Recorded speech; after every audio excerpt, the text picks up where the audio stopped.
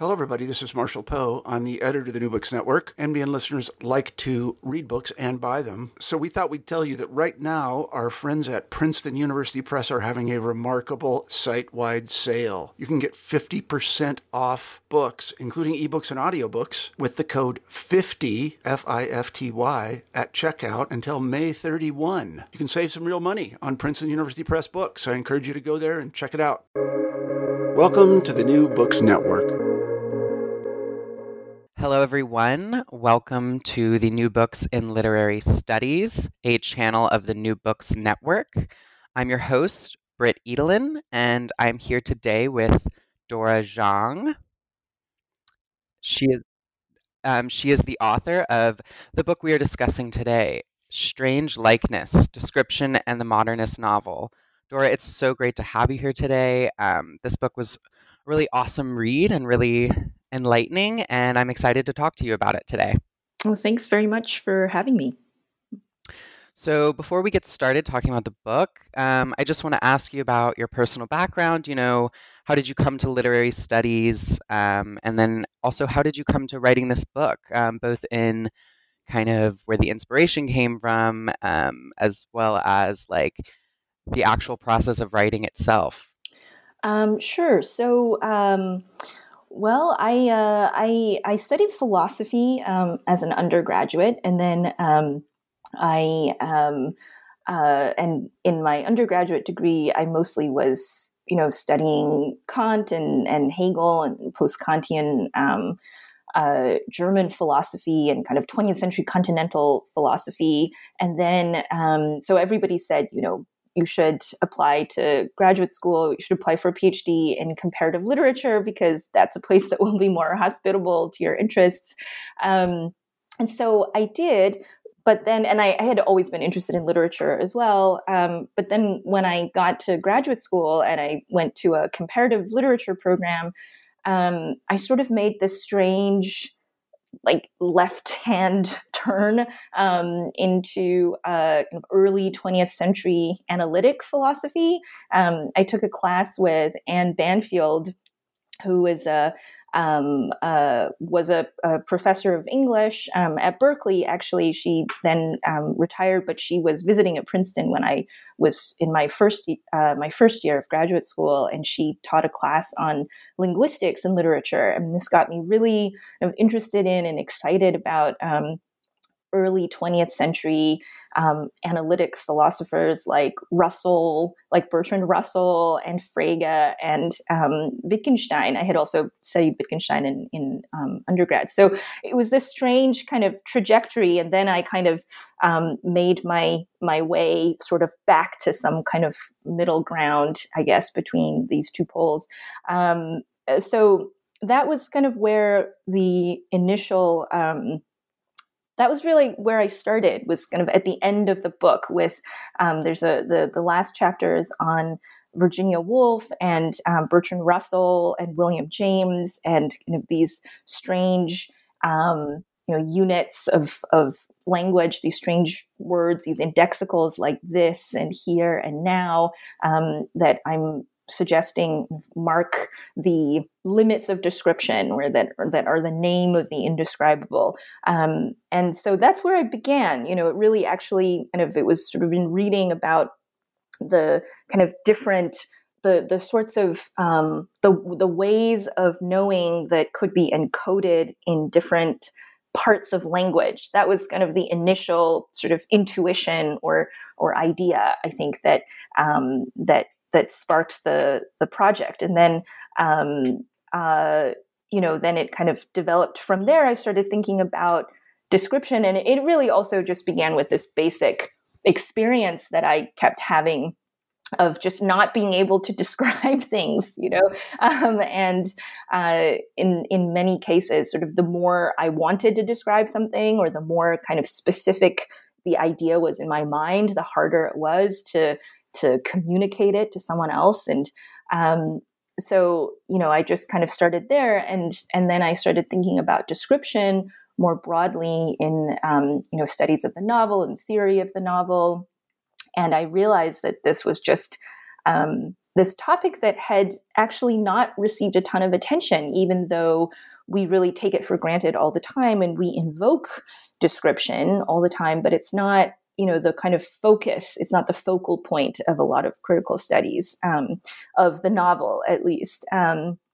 And so, I also then kind of came across works in the history of science, like the work of Lorraine Daston, Daston and Peter Gallison's book Objectivity, and their kind of outlining of different, regimes, different epistemic virtues, and this just and Lorraine Daston also has an essay on shifts in modes of description in natural history in the early modern period, and this just made me realize that, first of all, just the kind of scope and the heterogeneity of descriptive practices, and that this was also, of course, true in novels, and that, that there might be very different modes of description in different kinds of novels in different periods, perhaps different genres as well, and that, all of this was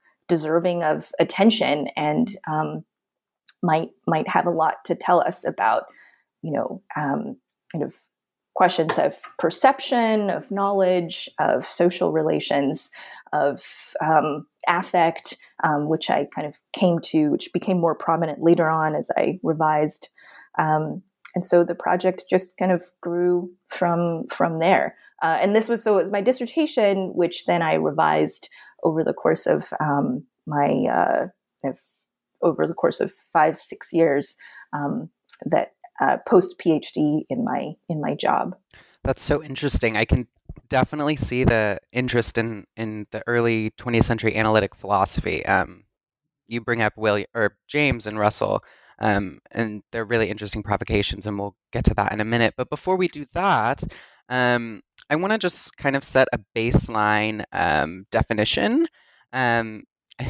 which is funny because you just talked about kind of one of the points that the end of your book brings up, which is that the limit of description is not actually things that are beyond our knowledge or things that are just too hard to describe. They're actually something that's really close. But I think before we get into all of these discussions of description, can you give us, I guess, a description of description or a definition of description?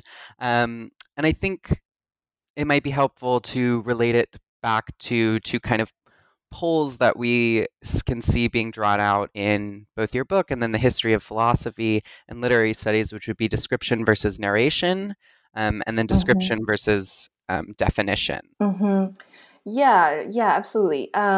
So, I think that's one of the really tricky things about description is that, as I was working on this, one of the really challenging pieces of the project was just kind of delimiting its scope, because, when you ask what is a description, the answer sort of, the only answer that seems possible in some ways is kind of everything, or what isn't a description. Mm-hmm. Everything has some descriptive component. And, part of the, I think what someone like Wittgenstein reminds us of, which I talk about in the book, is that, that descriptions can take many different forms. So he says we tend to think of descriptions as, word pictures that hang on a wall, but an engineer's blueprint can be a description. Obviously, I'm not sure that he uses the example of a musical score, but maybe even we could think of a musical score, but certainly instructions or field guides, tourist guides, all of these things are descriptions. But for my purposes, as you say, I think I kind of take this core distinction that has been that we see in the history of the novel, in novel theory, I should just say, or narratology, which is this distinction between narration and description. So description often gets defined in opposition to narration as as being about objects or people or things that extend in space, whereas narration is about is concerned with the recounting of events and actions in time. Description also, I think, is typically sort of associated with attribution or predication. It seems to have that function. If you think of a paradigmatic description in a novel, it's a description of a room or of a house or a person or maybe a landscape. It's pointing out kind of the features or the attributes of that object. And often, in ways, I think, in our most recognizable sort of paradigmatic form, which I think is taken from 19th century realism, it often kind of breaks things down by predicates, sort of on over here, it's this, and then on the other side, it's that. And it might take the form of kind of, it might be naturalized by certain conceits, like a character looking around a room or looking at a landscape. And then, you kind of, it's sort of like a camera pan from like one side to the other, or, it moves up and down. And Mika Ball, who's written on this, suggests that there are certain conventions in realism, like sort of moving from I think she suggests the eyes like outward, or the center of the face outward when it comes to the body, or from top down or left to right. So there are all of these conventional codes that govern how a description works. But in any case, that distinction is one that I take, that I both kind of investigate and try to kind of move beyond, because I think that it's something that has really limited our thinking about description, this kind of opposition, this really stark opposition to narration. But even though we also can't simply jettison it altogether, and I think that's part of what makes it so tricky, because as a reader, you can see how, in Jeanette's example, the house had a white roof with green shutters. I'm forgetting the exact line. How that is different from something like, the man walked to the table and picked up the knife. So there's a kind of intuitive distinction that I think makes sense. But at the same time, it's been a kind of ontologized, so it sort of suggests that narration versus description has different objects, and, so one has to do with time, one has to do with space, and it becomes ontologized. And I think that distinction has been limiting. And then, as you say, in the kind of towards the later part of the book, another important distinction is that between description and naming is one word for what its opposite is. Naming, I think you use the term definition, but it's and that's a kind of way of sort of just referring to something directly without kind of reference to its predicates, which description does. That would be something like Bertrand Russell's definition of description versus naming. But I think it's just a description is also, I think it's worth noting, has just often been, Philippe Hamon, a French critic, calls it the methodological 0 degree. It's kind of the other to narration in novel theory, but then also in critical practices, or certainly in debates about reading. Now it's sort of the opposite of something like interpretation, but also explanation. And also, I think in a different way, performance. I don't really deal with performance at all, but the descriptive and the performative are also often opposed. And in each of those cases, it's kind of the unmarked member, or it's the sort of neutral member of a kind of a pair. And I think that's one of the things that makes it actually very, very interesting, but also very challenging to think about.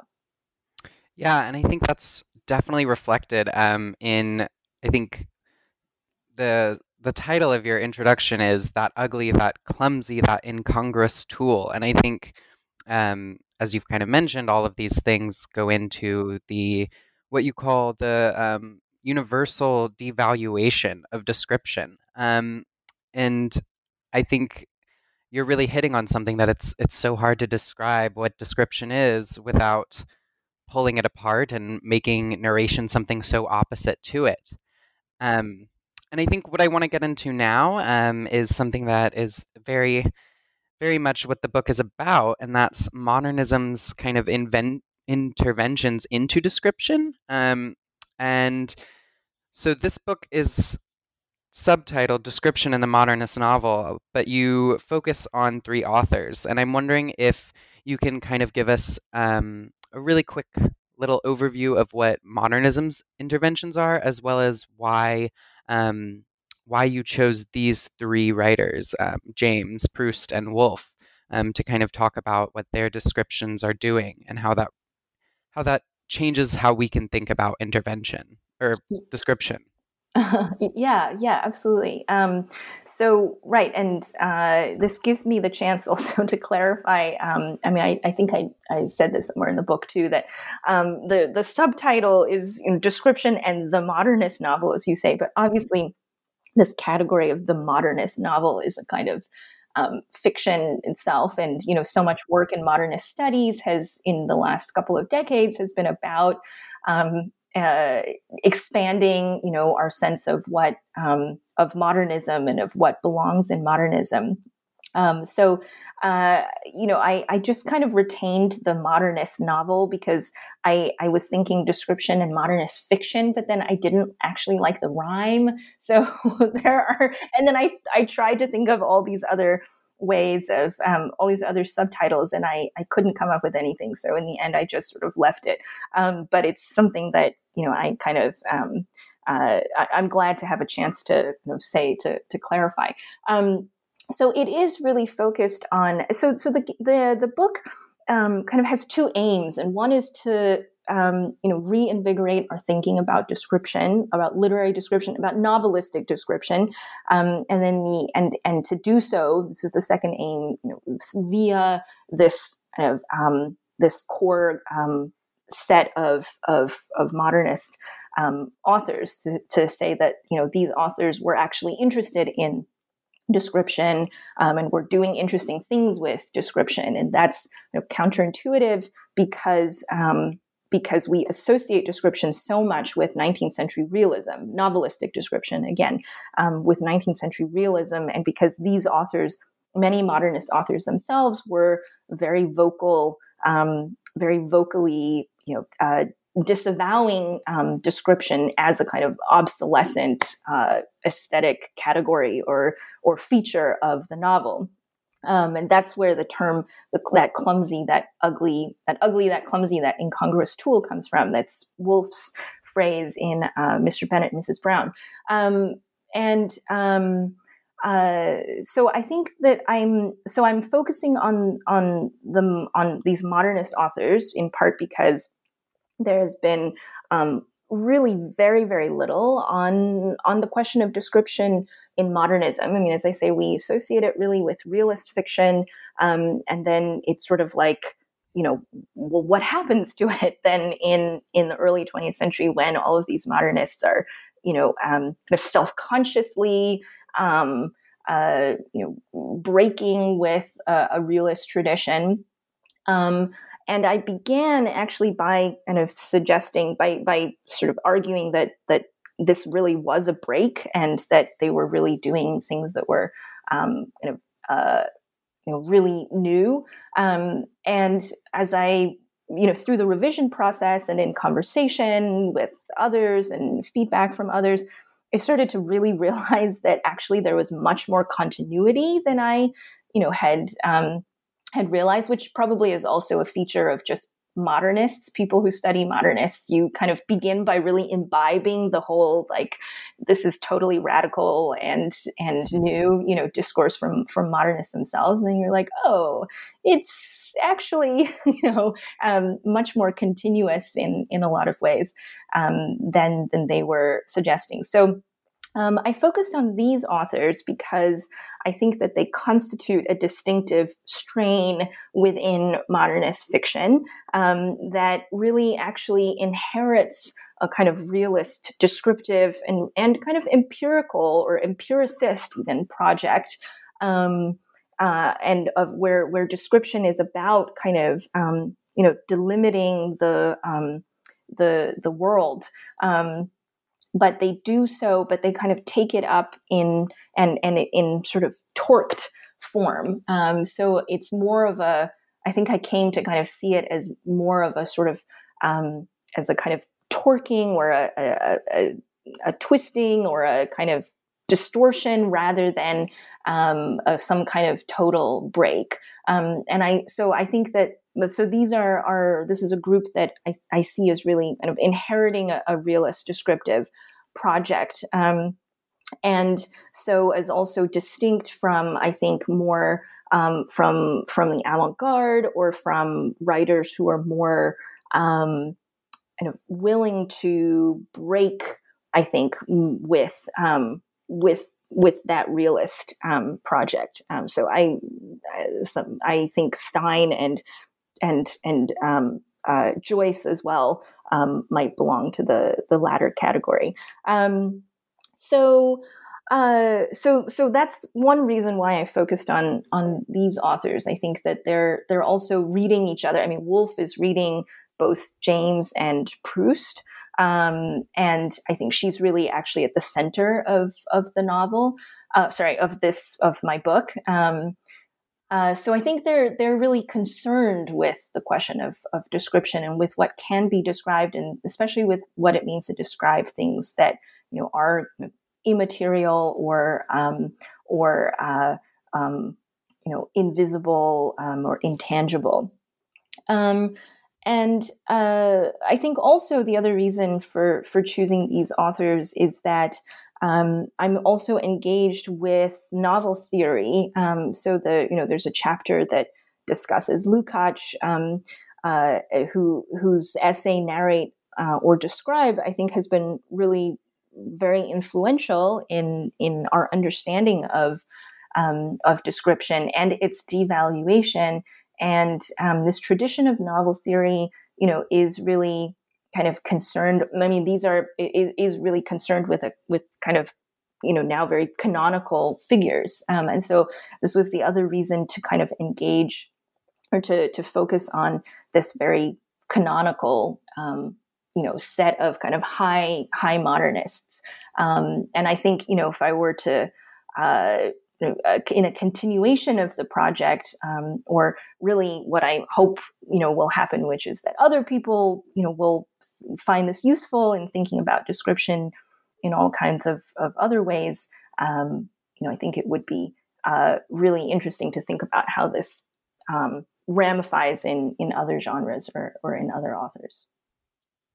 Yeah, I'm really interested in what you kind of brought up with this little grouping of authors that they're kind of pointed towards something that's immaterial or invisible or something that you can't really see. And given descriptions focus on sight, it forces them to do really incredible things with description. So I want to turn over to the three authors themselves in these three chapters, which comprise the bulk of the book. And starting with James, you have the chapter James Ayres, and it's about James and atmosphere. And I love this. There's a little bit just at the beginning of your chapter on him where you talk about how the Jamesian vibrations are related to what we would call today as vibes. That's such a ubiquitous term, and I think it really captures how, you can walk into a room and there's an atmosphere, there's a sense, there's something going on between people, but you can't see it, but it's there. And you write that it's quote, clearly felt and information rich. And I mean, I just want to give you the space to, how does James craft atmosphere, and what is he doing with description to call attention to something that's invisible but has such intense ramifications for, every space that we enter?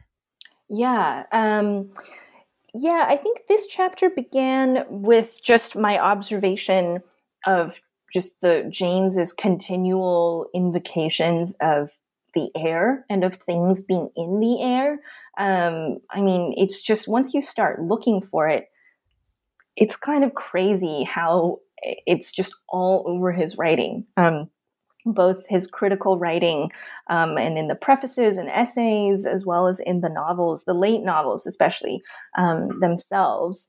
And I just, this chapter just tries to take seriously that James is interested in describing what is in the air. And so I think that I'm arguing that his attention, first of all, that he's really attentive to atmospheres, and these are atmospheres. The atmosphere of a room when you walk into it, or of an interaction, of a situation or a conversation, or the atmosphere, of a kind of dynamic between two people or a group of people, which is, of course, his subject, right? Relations, and so. I think I'm suggesting that he's really interested in that his descriptive attention is really trained on atmospheres. And in this way, he kind of inherits what I'm just calling a kind of the Balzacian social hermeneutic descriptive project. Balzac, for so many theorists and also novelists, including James himself, is kind of the paradigmatic describer, as it were. He often, and for many, he also sort of goes overboard and kind of describes too much. But so much of Balzac's descriptions are about material objects. They're about items of clothing and furniture, and these really detailed catalogs of like rooms and houses that really locate them very precisely in a kind of social space. And so I'm suggesting that James is actually, that he doesn't abandon that kind of Balzacian descriptive project, but that he is interested in, not so much in describing like people's physiognomies or their belongings or their items of clothing, but something like the atmospheres that attend them, or in the places that they dwell in, and their parties, their interactions, and so on. And so so what does it mean to kind of bring this really elusive dimension of social experience within the descriptive ambit of the novel? I think that this is one way of understanding the charge that James under describes, which is another way of saying that he's vague, because he is, and it's often hard to know not just what's going on, but it's hard to kind of visualize what his characters look like, or what their houses look like, even when he does describe their houses. So I think that there's a kind of shift to this more kind of immaterial dimension of social experience, and that I think we can also see him as arguing that that it's something that needs to be taken seriously, that it is, that it's a site of information for those who can kind of perceive it or can read it, and it requires this kind of embodied, mode of perception. I mean, again, that's also one of the things that's really hard about atmospheres, about talking about atmospheres. And I ended up writing a separate article on atmospheres in just sort of everyday life. And I think it's really hard to say, like, how do you know what an atmosphere is, or what the atmosphere of a place is? It's really hard to kind of break it down, to analyze it in the sense of breaking it down into its component parts. But at the same time, it's often really, strongly felt. And in James, those who are most sensitive to the atmosphere or to the air and what it holds are very often women, and so there's also a kind of gender dimension to this insistence on on taking atmospheres seriously. And then I think that it gives him too a kind of vocabulary, a kind of metaphorical or a sort of image repertoire for thinking about or for figuring relations, social relations between people. And I also draw on Georg Simmel's idea of kind of microscopic molecular relations and of social relations, and as having particular forms, like like with one another, for instance, with one another against others. I think that's one of his examples, which you can see in a variety of different kind of venues, which has different. He says kind of different content. Like you can see that form in both a church and an art school. Those are his examples. But it has this same form. And so I think that's that kind of formal interest in delimiting or, just describing maybe relations is something that we kind of know that James has. And I think atmosphere and the sort of vocabulary and the image of atmospherics, of spatial inhabiting, gives him a means to figure these kinds of relations. And so also recast some of his very well-known spatial images, like even the House of Fiction, for instance. Hey, it's Kaylee Cuoco for Priceline. Ready to go to your happy place for a happy price? Well, why didn't you say so? Just download the Priceline app right now and save up to 60% on hotels. So whether it's Cousin Kevin's Kazoo Concert in Kansas City, go Kevin, or Becky's Bachelorette Bash in Bermuda, you never have to miss a trip ever again. So download the Priceline app today. Your savings are waiting. Go to your happy place for a happy price. Go to your happy price, Priceline. Yeah, I was really interested in what you just said about he's not necessarily just breaking down and doing something new. There's an establishment of an almost a motion of expansion that, description can talk about these physical things in a room, but it also can talk about something that is in the room because everything else is already in the room.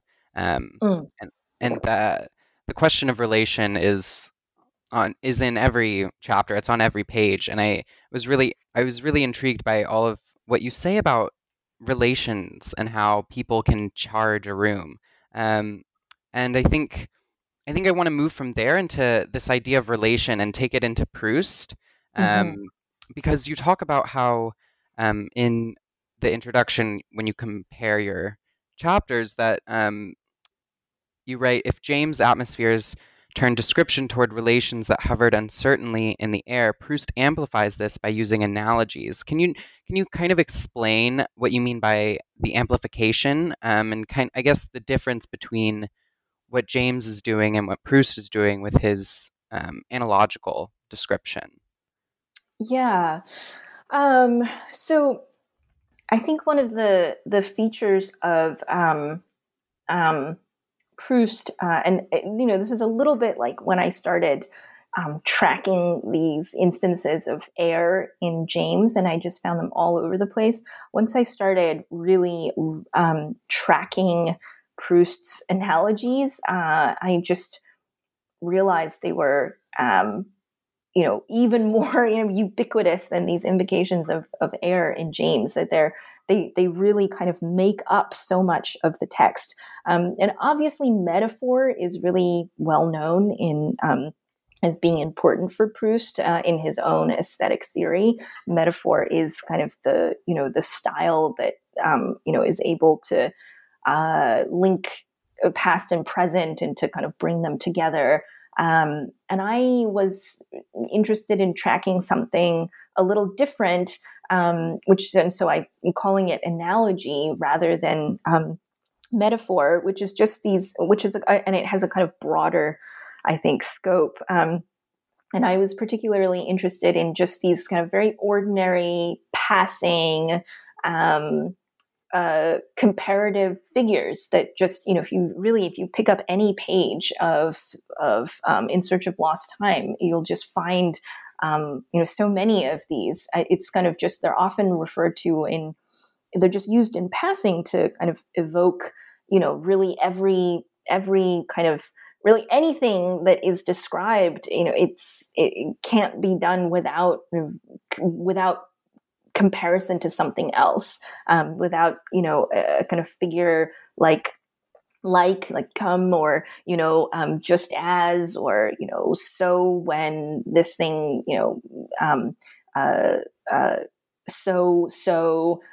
other constructions like that. So it's, I think it's just a kind of, so I think I was sort of tracking something more specific, I think, in the case of James and atmospheres and his interest in figuring these, social relations. And in Proust, I think it expands into it encompasses not just social relations, although I do spend some time looking at, I think, the descriptions of society life, across the different classes in bourgeois salons and also aristocratic ones, which I think are really the site of so much of his wit and his humor. But it also just, it really encompasses everything, and the kinds of connections that he draws can be so surprising, and sometimes, so he writes to friends to ask them, do you know, in the field of mathematics, is there a kind of analogous phenomenon for this thing that I want to describe?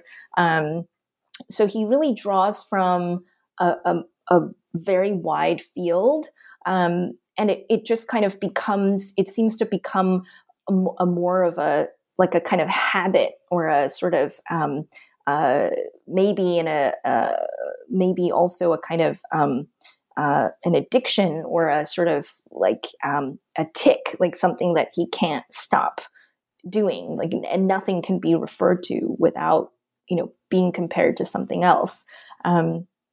So I think that's kind of one of the. So I see it as a sort of both a kind of a continuation and a kind of expansion in the case of Proust.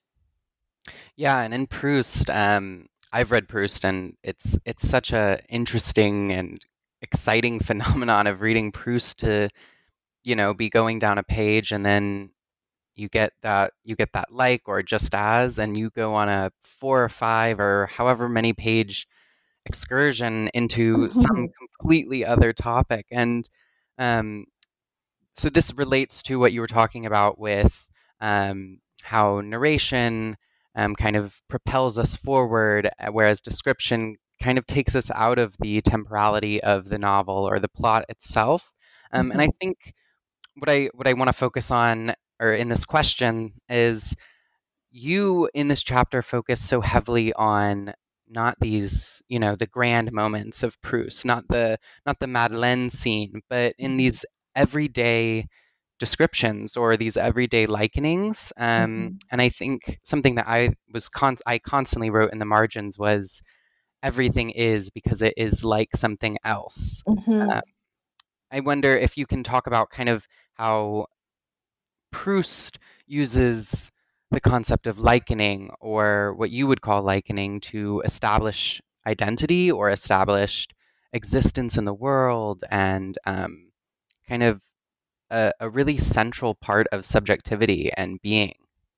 Yeah, definitely. And here I was really aided by Jonathan Flatley's book, Like Andy Warhol, where he talks about Warhol's project of liking. So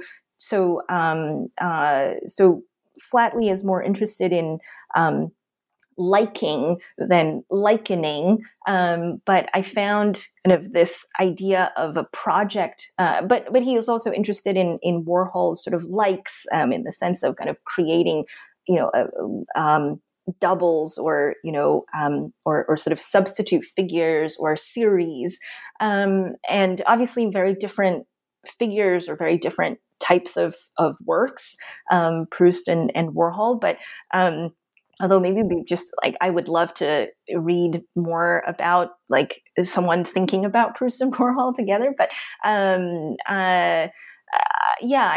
I think just thinking about this idea of liking, or for me it was thinking about likening as a kind of sustained project, as something that can be, I think, really a sort of critique of identity, but that isn't just about difference, but rather, and that seems kind of strange, right? A critique of identity or a sort of resistance to identity through likeness rather than through difference. But this for me is one of the interesting things about sort of an explicit comparative, about comparative constructions that retain retain the comparative, which we in English would maybe call a simile, but it seems to more explicitly, and I'm still actually a little bit unsure of, like, I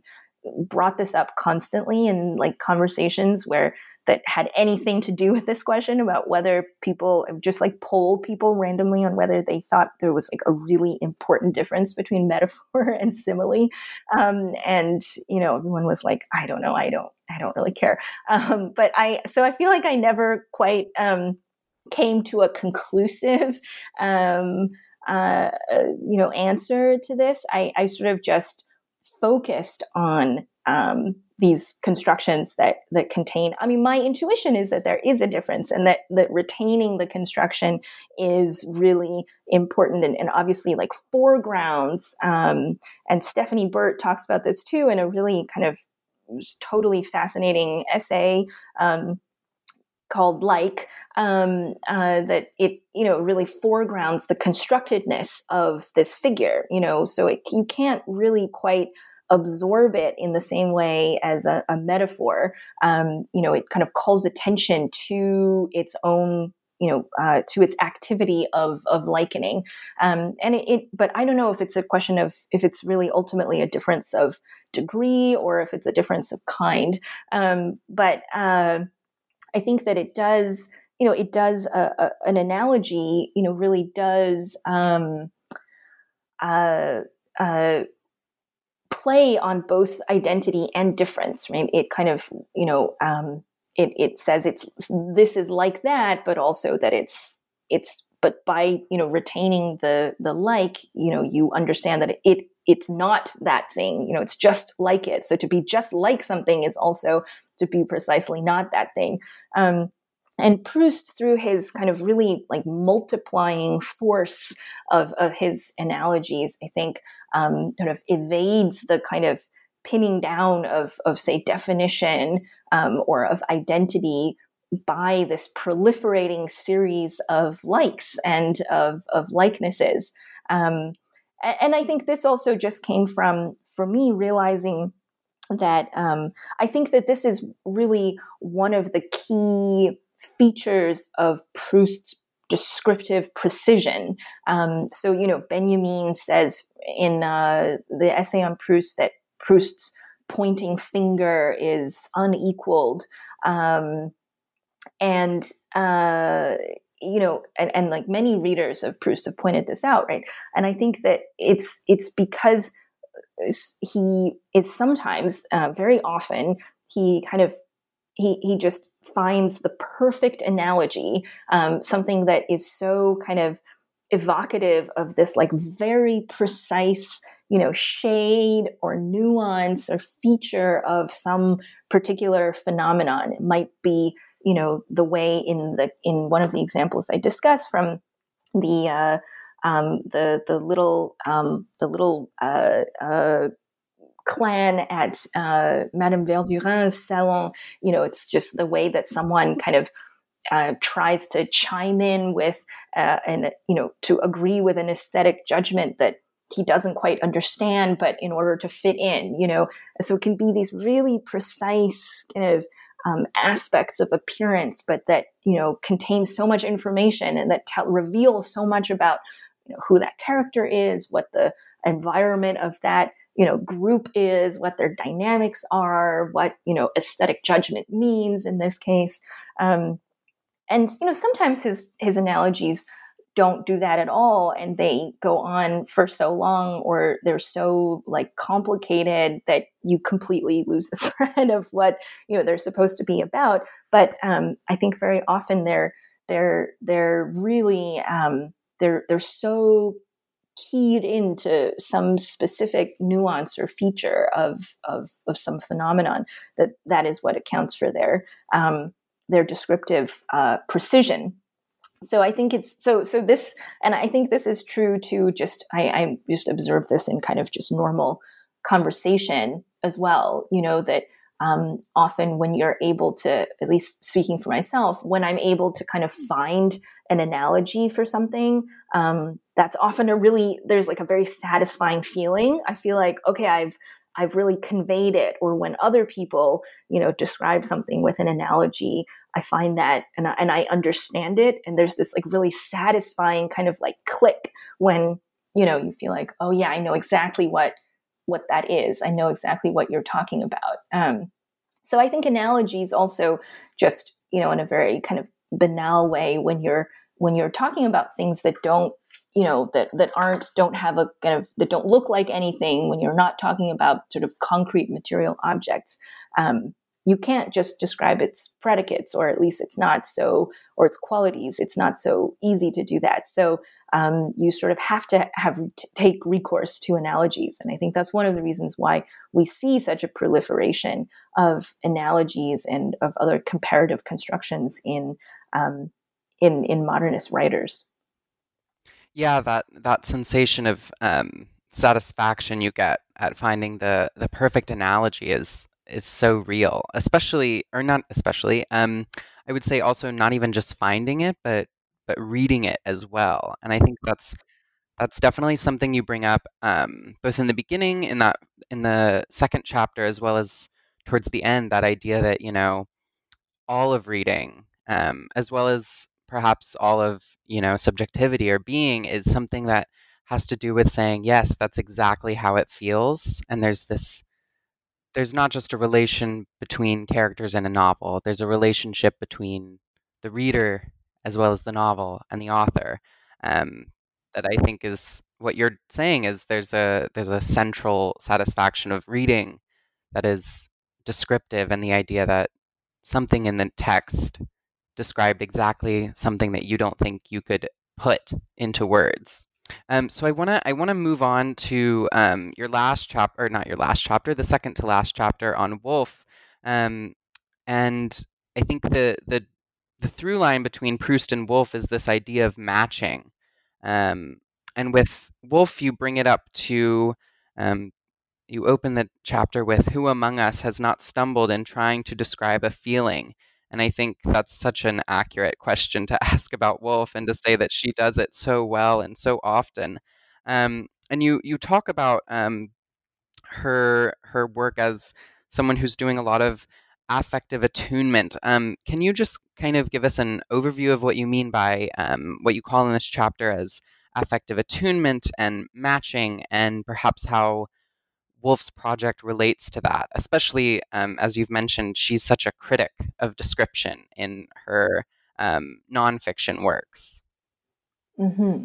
Yeah, definitely. So let me start with matching, actually, because this reminds me of something about both Proust, but also James. I mean, across the authors, which is that as I talk about analogy and that kind of feeling of satisfaction, or that click of accurately describing something. Part of what I'm interested in about which I call matching is a way to describe a shift in the standard of description, or of what counts as a description, or what it means to give a likeness of something.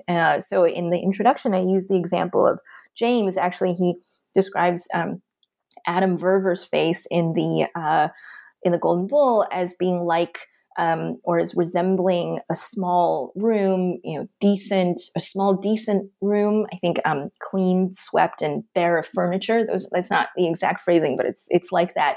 And so I'm asking, what does it mean for Adam Verver's face to be like a small, clean, swept room? What does it mean to say that that's a description of a face? I think we kind of tend to think of description, coming back to Wittgenstein's point about word pictures that hang on the wall, we tend to think of them as having this kind of standard of visual resemblance. And of course, what visual resemblance means in the case of language is, determined by a set of generic conventions that we've learned. And I think these are really the conventions, that we've inherited from realism, about sort of like what a word kind of portrait or a word picture is. But I think that the writers that I'm looking at are interested in a kind of different standard of resemblance, or something that might not look like resemblance, or that might not seem to us like resemblance, but which is aiming nevertheless at some kind of accuracy or some kind of precision. And so matching is one word that I use to try to name or to describe what that kind of relationship, or what that skewed relationship of correspondence is between description and its object. But I think that's very much at play in the particular analogies that they use. So I think that's true for everyone. And I think it really comes to the fore, though, in the case of Woolf, because she is so concerned with describing feeling. And that is the focus of the chapter on the first chapter on Woolf, which is the third chapter of the book, or is it the fourth? But the second to last chapter anyway. And because feeling, maybe even more so, or at least as much so as anything else, I think more so than anything else in many ways, can't be described except by analogy, or, except through kind of comparison. And so, it's these comparisons like, and so it's actually something that we do in ordinary life all the time. When we say that, like, oh, well, when he walked into the room, it was like a storm cloud descended or something. Like, these are very immediately kind of intuitive and recognizable descriptions of what that kind of atmosphere, or what that feeling is like. And I think she's, especially concerned with the problem of describing feelings. And I think that her own critiques of description, especially with Bennett as her target, I think there's a kind of like willful limitation of what description means in her critical remarks on description. And I think she's actually, that there is a lot of description in her own novels, although she might not call them such. And I want to call them such because I think to think of, descriptions of feeling or atmospheres, or these kind of relations between these homologies between really different phenomena, to call them descriptions is to kind of help us see how heterogeneous, descriptive practices are. And it's to see, it helps us to see that that's operating even in realist works that, for the modernists were kind of paragons of description as, the prose of things, which they are taking issue with or want to take distance from, and quite self-consciously and kind of rhetorically for their own purposes.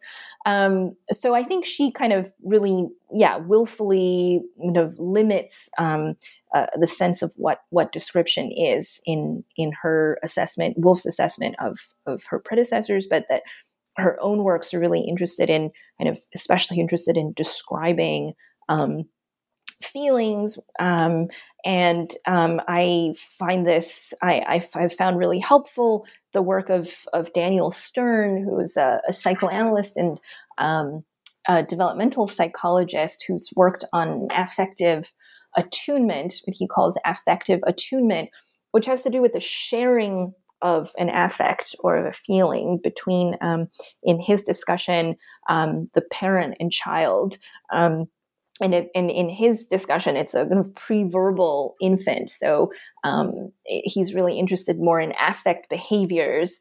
But his idea is that, that in order to share an affect, that is to kind of enter into an affect with someone else, and so not just to kind of to tell them that you understand it, but to kind of share in it, which is what he calls affective attunement.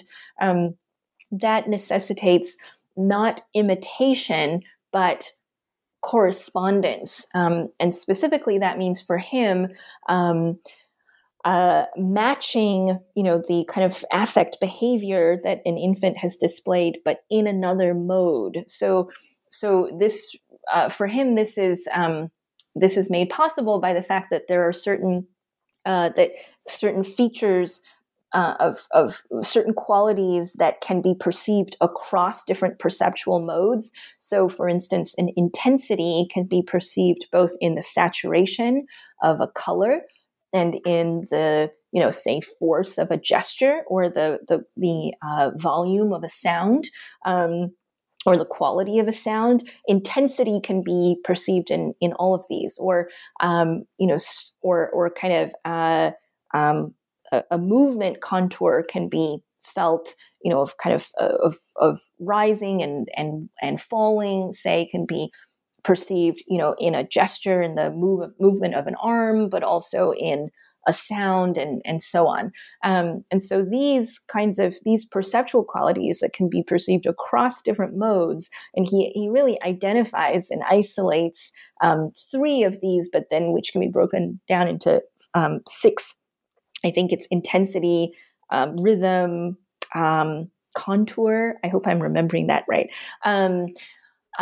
These, which can be perceived across different perceptual modes, that is what allows for this kind of taking up of behavior, and then transposing it in a different mode. So in his example, for instance, a little girl. I'm also now forgetting the exact details of these examples, so I might be mixing them up slightly. But it's something like a little girl says, kablam, kablam. And her mother, instead of imitating her and saying kablam, kablam, her mother, raises her arm and then lets it fall in a particular way that matches the rhythm of the girl, or the kind of the contour that's suggested by her sound, but in this different mode, which is movement or gesture. And so he has a whole series of examples like this. And his argument is that, that the caregiver in all of these cases does it very intuitively in order to kind of share in the affect of the child.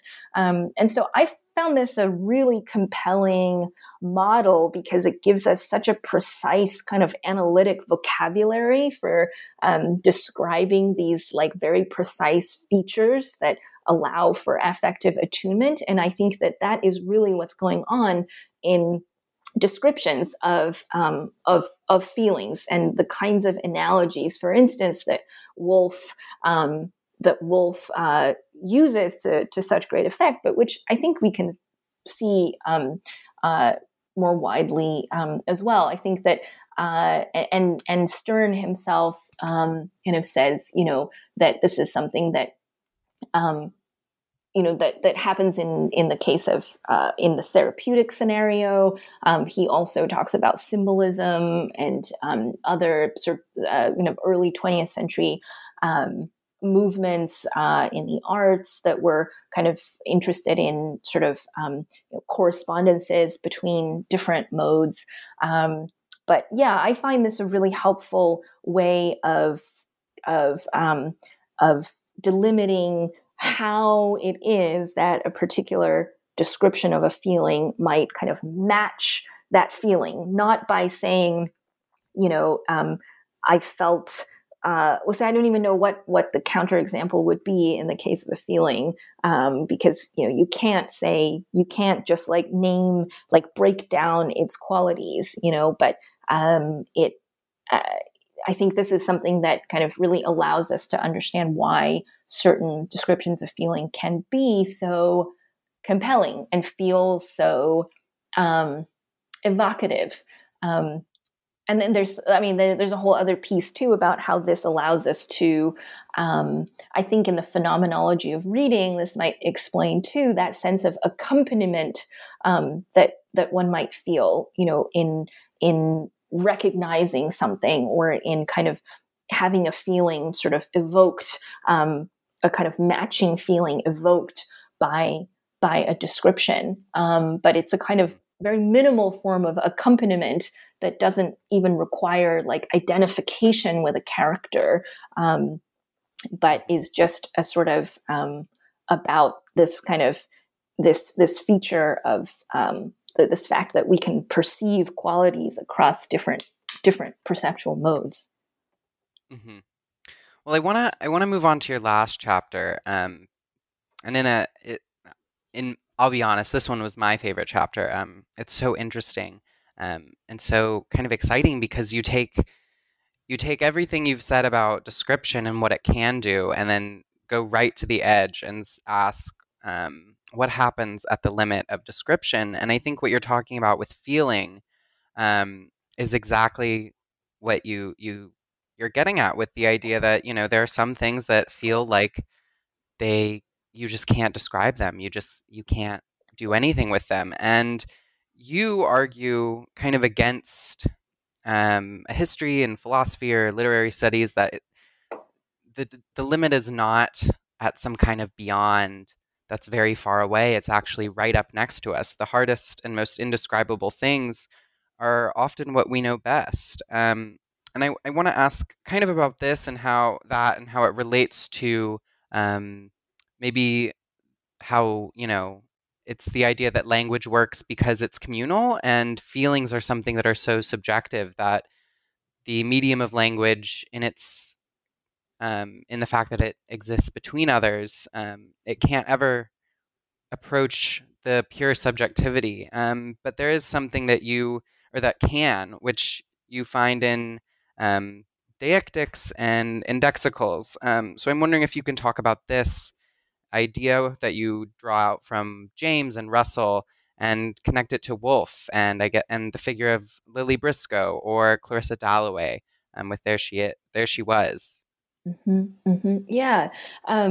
This really is about kind of the limits of description. And it's, I'm suggesting that, when we say something like, or when you read, and this also came about because, partly through just noticing the prominence of indexicals in Woolf's work, when you say something like, it was this, like Lily Briscoe says in To the Lighthouse, she's looking out at, the landscape and she's really frustrated because she can't paint what she sees. And, she says, but it was this.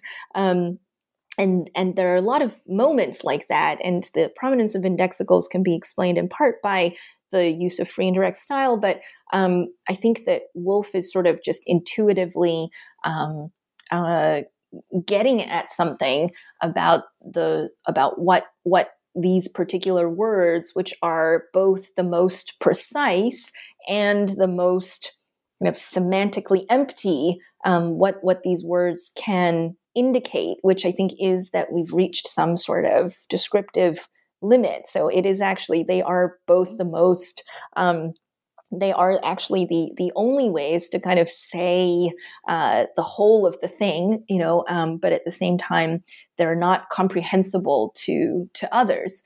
And so this was, this was sort of, as I kind of said at the beginning, this was where the project really began. And I wrote this as a as an article a few years ago. And then in revising it for the book, I kind of realized, in parts through the other, having worked through the other chapters, that there was this other way than of you could take kind of the argument a step further about the limit of description and say, well, actually, because, in the article version, I just really emphasized the mutual incomprehensibility of, my this and your this, which is something that Russell really insists on.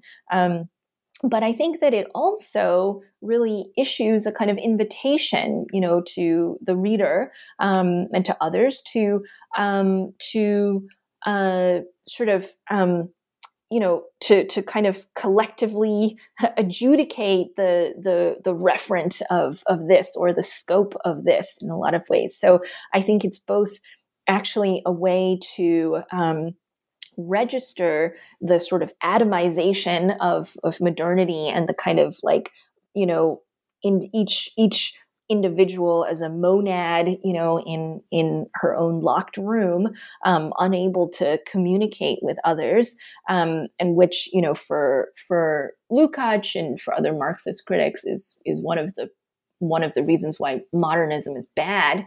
I think it's a way. So I think the use of indexicals and, the kind of the inescapability and the ending at something like "it was this," or the ending of this Mrs. Dalloway, for "there she was," the moments like that are both a way to register the kind of atomization, the alienation of modernity, and to kind of dissolve that sort of atomization in the same instant, because it is kind of, sort of, something like pure subjectivity, because, my this is you can't have access to my this, and I can't have access to your this. But by that same token, they kind of dissolve. And, in the course of reading, when you read for "There She Was," you are sort of invited to kind of fill in, or to sort of,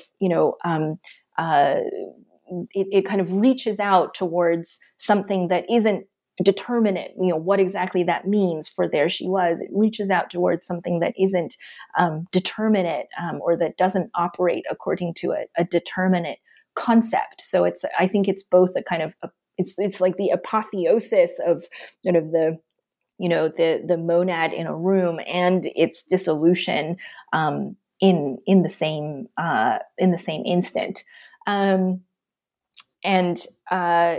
So I think that's one of the things that, also makes, for me, Woolf such a compelling kind of theorist, not explicitly so, but a kind of theorist of description, in that I think she's really kind of finding all of these really inventive ways to describe feeling, but then also finding these really inventive and incredibly, for me at least, compelling ways of describing the limits of description, or making a foregrounding the limits of description.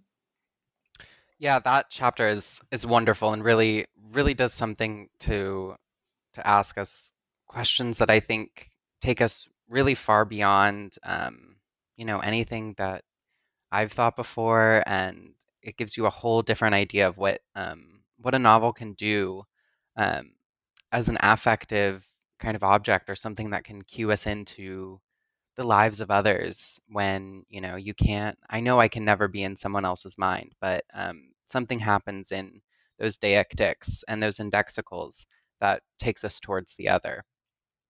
Well, I have one final question, and that is, what are you thinking about now? What's on your mind, and do you have anything that you're working towards, or can you share anything about any other projects, or what you're thinking of going into the future? Yeah. Well, I've been working on a couple of essays right now, and my thoughts about a second project are still so tentative that I won't mention them. But the essays, I've just finished an essay Proust and the weather, which has been a long-standing interest in thinking about the weather, and this is kind of related to atmosphere. And I'm right now starting an essay on the detail, and that's kind of thinking about responding to Naomi Shore's book, Reading in Detail, but thinking about it in terms of more contemporary fiction, and the detail sort of encodes this problem of part and whole, and of kind of singularity, or rather of particularity and kind of typification. Again, if you think of descriptions, like per specific details are often mentioned in order to kind of, it's particularizing. It helps us to see like this room or this person, but it also places them as being of that kind, that kind of person or that kind of room. So I'm working on something on the detail now, and I'm teaching a grad seminar actually on the detail this spring, which I'm finalizing the syllabus for. So those are the things that are immediately on the docket. Well, those sound great. So that's the end of our interview. I just want to say thank you so much for talking. And for everyone listening, that once again, this book is called Strange Likeness, Description and the Modernist Novel by Dora Zhang, and it's out by the University of Chicago Press. And I really hope that you go out and get it and read it. It's such a great read, and such an interesting provocation of all these questions that surround modernism that we don't typically think of as going into that genre. Thanks so much for having me. I really enjoyed this conversation. Great, thank you.